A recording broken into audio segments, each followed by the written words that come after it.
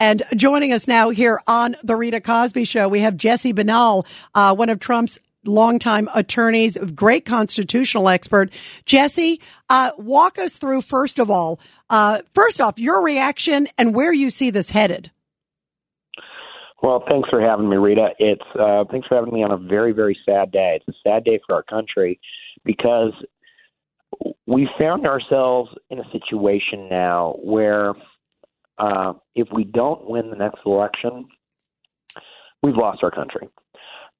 We have a weaponization of our law enforcement and prosecutorial system that is completely and utterly out of control. They're trying to make it illegal, really, to be in the political opposition. And that really is what it comes down to. This is the worst politicalization of law enforcement, certainly in our country's history, and it rivals some of the worst examples worldwide in centuries. And it's a very, very sad day, but it just shows us that just like President Trump is doing, he is buckling down to get to work, to fight back. Every single one of us needs to do the same thing because you hear it a lot that this is the most important election in our lifetimes. This is the most important election in American history now. So walk us through time-wise, too. Jesse BINNALL, Trump attorney here on this big breaking news night. Walk us through just your thoughts as an attorney, too, like where this case time-wise could also happen. We know that Trump is telling everybody that he is summoned to go to the courthouse, the federal courthouse in Miami, Tuesday at 3:00. What happens then? And give us sort of a tick-tock sort of from a typical federal case with a special counsel, if you could. So your thoughts time-wise so people know what to expect. This is stunning, Jesse, because I'm sitting here thinking, how is this not election interference? We had Dershowitz on, Professor Alan Dershowitz. It totally is. Look at the timing of this. No, it's absolutely election interference. The problem is they know that they can't beat Donald Trump in the ballot box, so they have to try to beat him in the courtroom. And so what we're going to see starting on Tuesday is there'll be a federal arraignment on Tuesday. There won't be cameras in the courtroom. That and in federal court is never allowed, at least historically. And then we will see who the judge assigned to this case is. And then I assume you're going to see some motions coming through pretty quickly.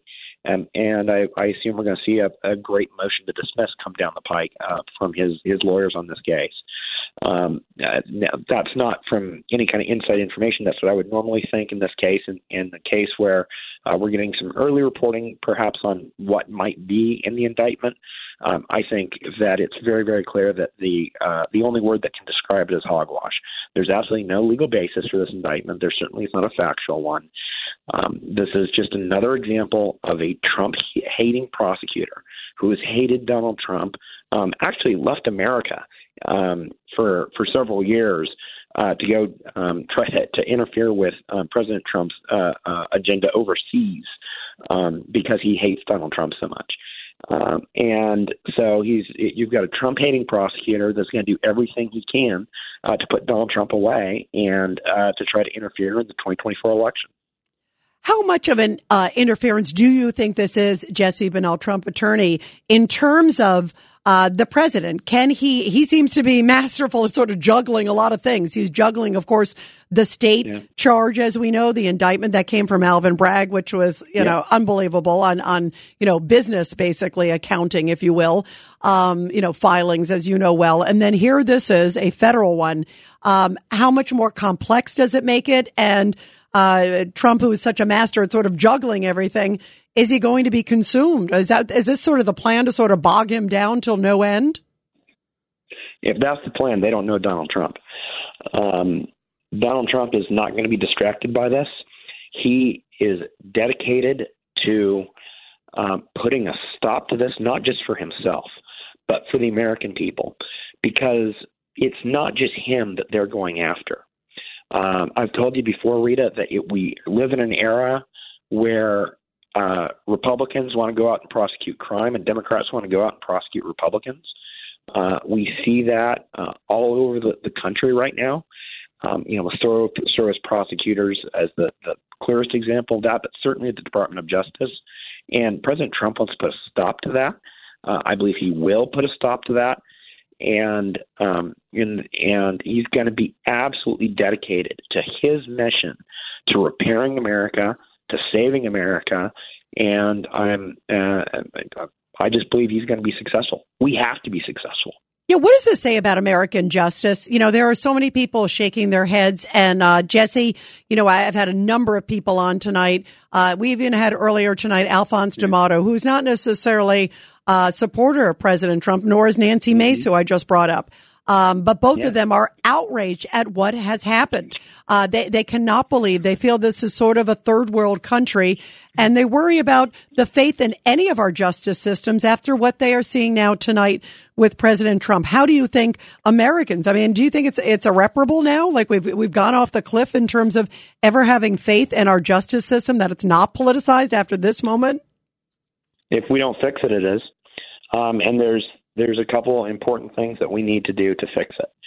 The first is we need to demand that our members of Congress defund the Department of Justice until they stop weaponizing it. We cannot allow the FBI to be the enforcement arm of the Democratic National Committee, and we cannot, afford to let the Department of Justice be its law firm. And so the most important thing right now that we can do is absolutely demand that our members of Congress get out there and put a stop to at least funding the Department of Justice and their programs for this. That's number one. Number two, everyone has to do everything they can to make sure that we win the next election. I've gone up against Jack Smith's operations before. Oh, you have? So tell us about that, Jesse. What is it?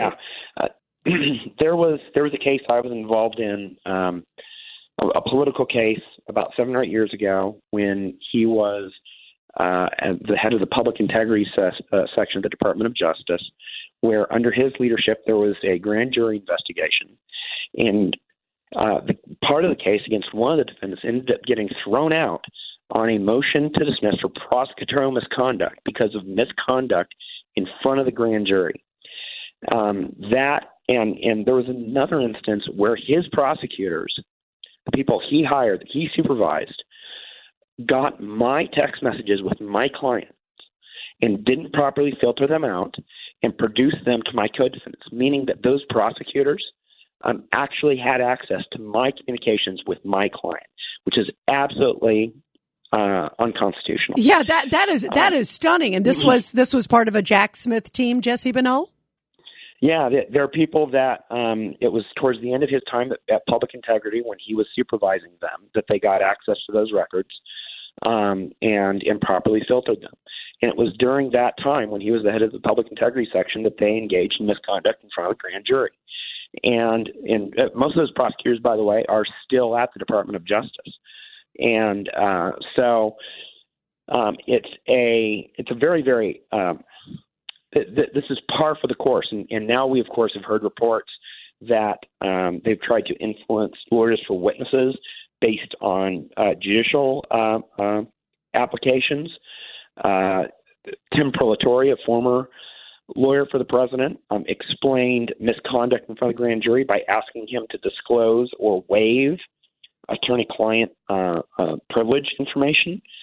Unfortunately, it's been time and time again that the Department of Justice, this Department of Justice, is showing no restraint in protecting the constitutional rights of Americans, and instead they've turned themselves into a political prosecutorial body. And everybody, we are talking to Trump attorney Jesse BINNALL here on our special coverage here on the Rita Cosby Show. By the way, NBC News is reporting Attorney General Merrick Garland, quote, did not approve Trump charges. Do you believe that? They're trying to make it sound like, oh, we had no idea.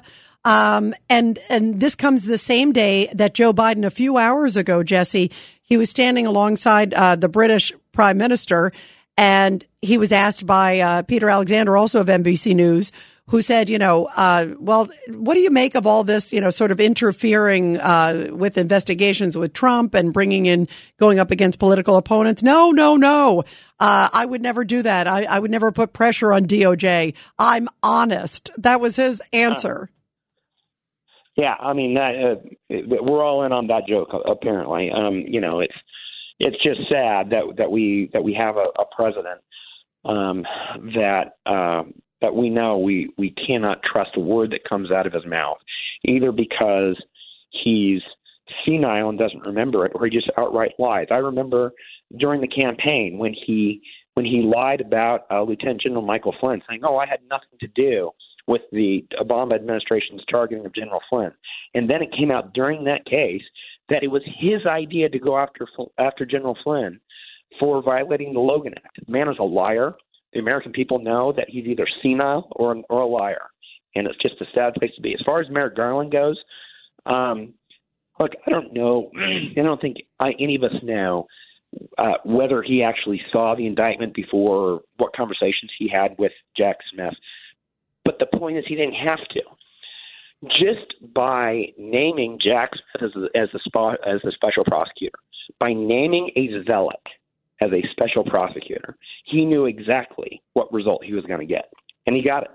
Yeah, absolutely. He appointed somebody. He knew the history of Jack Smith, and look what we are experiencing tonight. Now, the first time in American history, a current or former president has been indicted on federal charges. And as you aptly point, it also comes out on the same day that Congress saw the document that Ray has been fighting tooth and nail that's showing alleged bribery by the current president of the United States. I mean, this is a stunning moment and a very disheartening moment, I think, for American justice.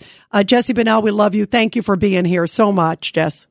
Thanks, Rita. Always great to talk to you. This is Greg Kelly for Priority Gold. What does it mean to be America's precious metals dealer? It means that you're in touch with the hearts and minds of those who love this country, value our freedom, and want to protect the future. Priority Gold is that precious metals dealer. They've helped thousands of Americans back their retirement with solid gold and silver. Call Priority Gold at 888-506-6439. Receive free shipping, free storage, a free investment guide, and one of the best purchase experiences in the industry. Call now or go to PriorityGold.com.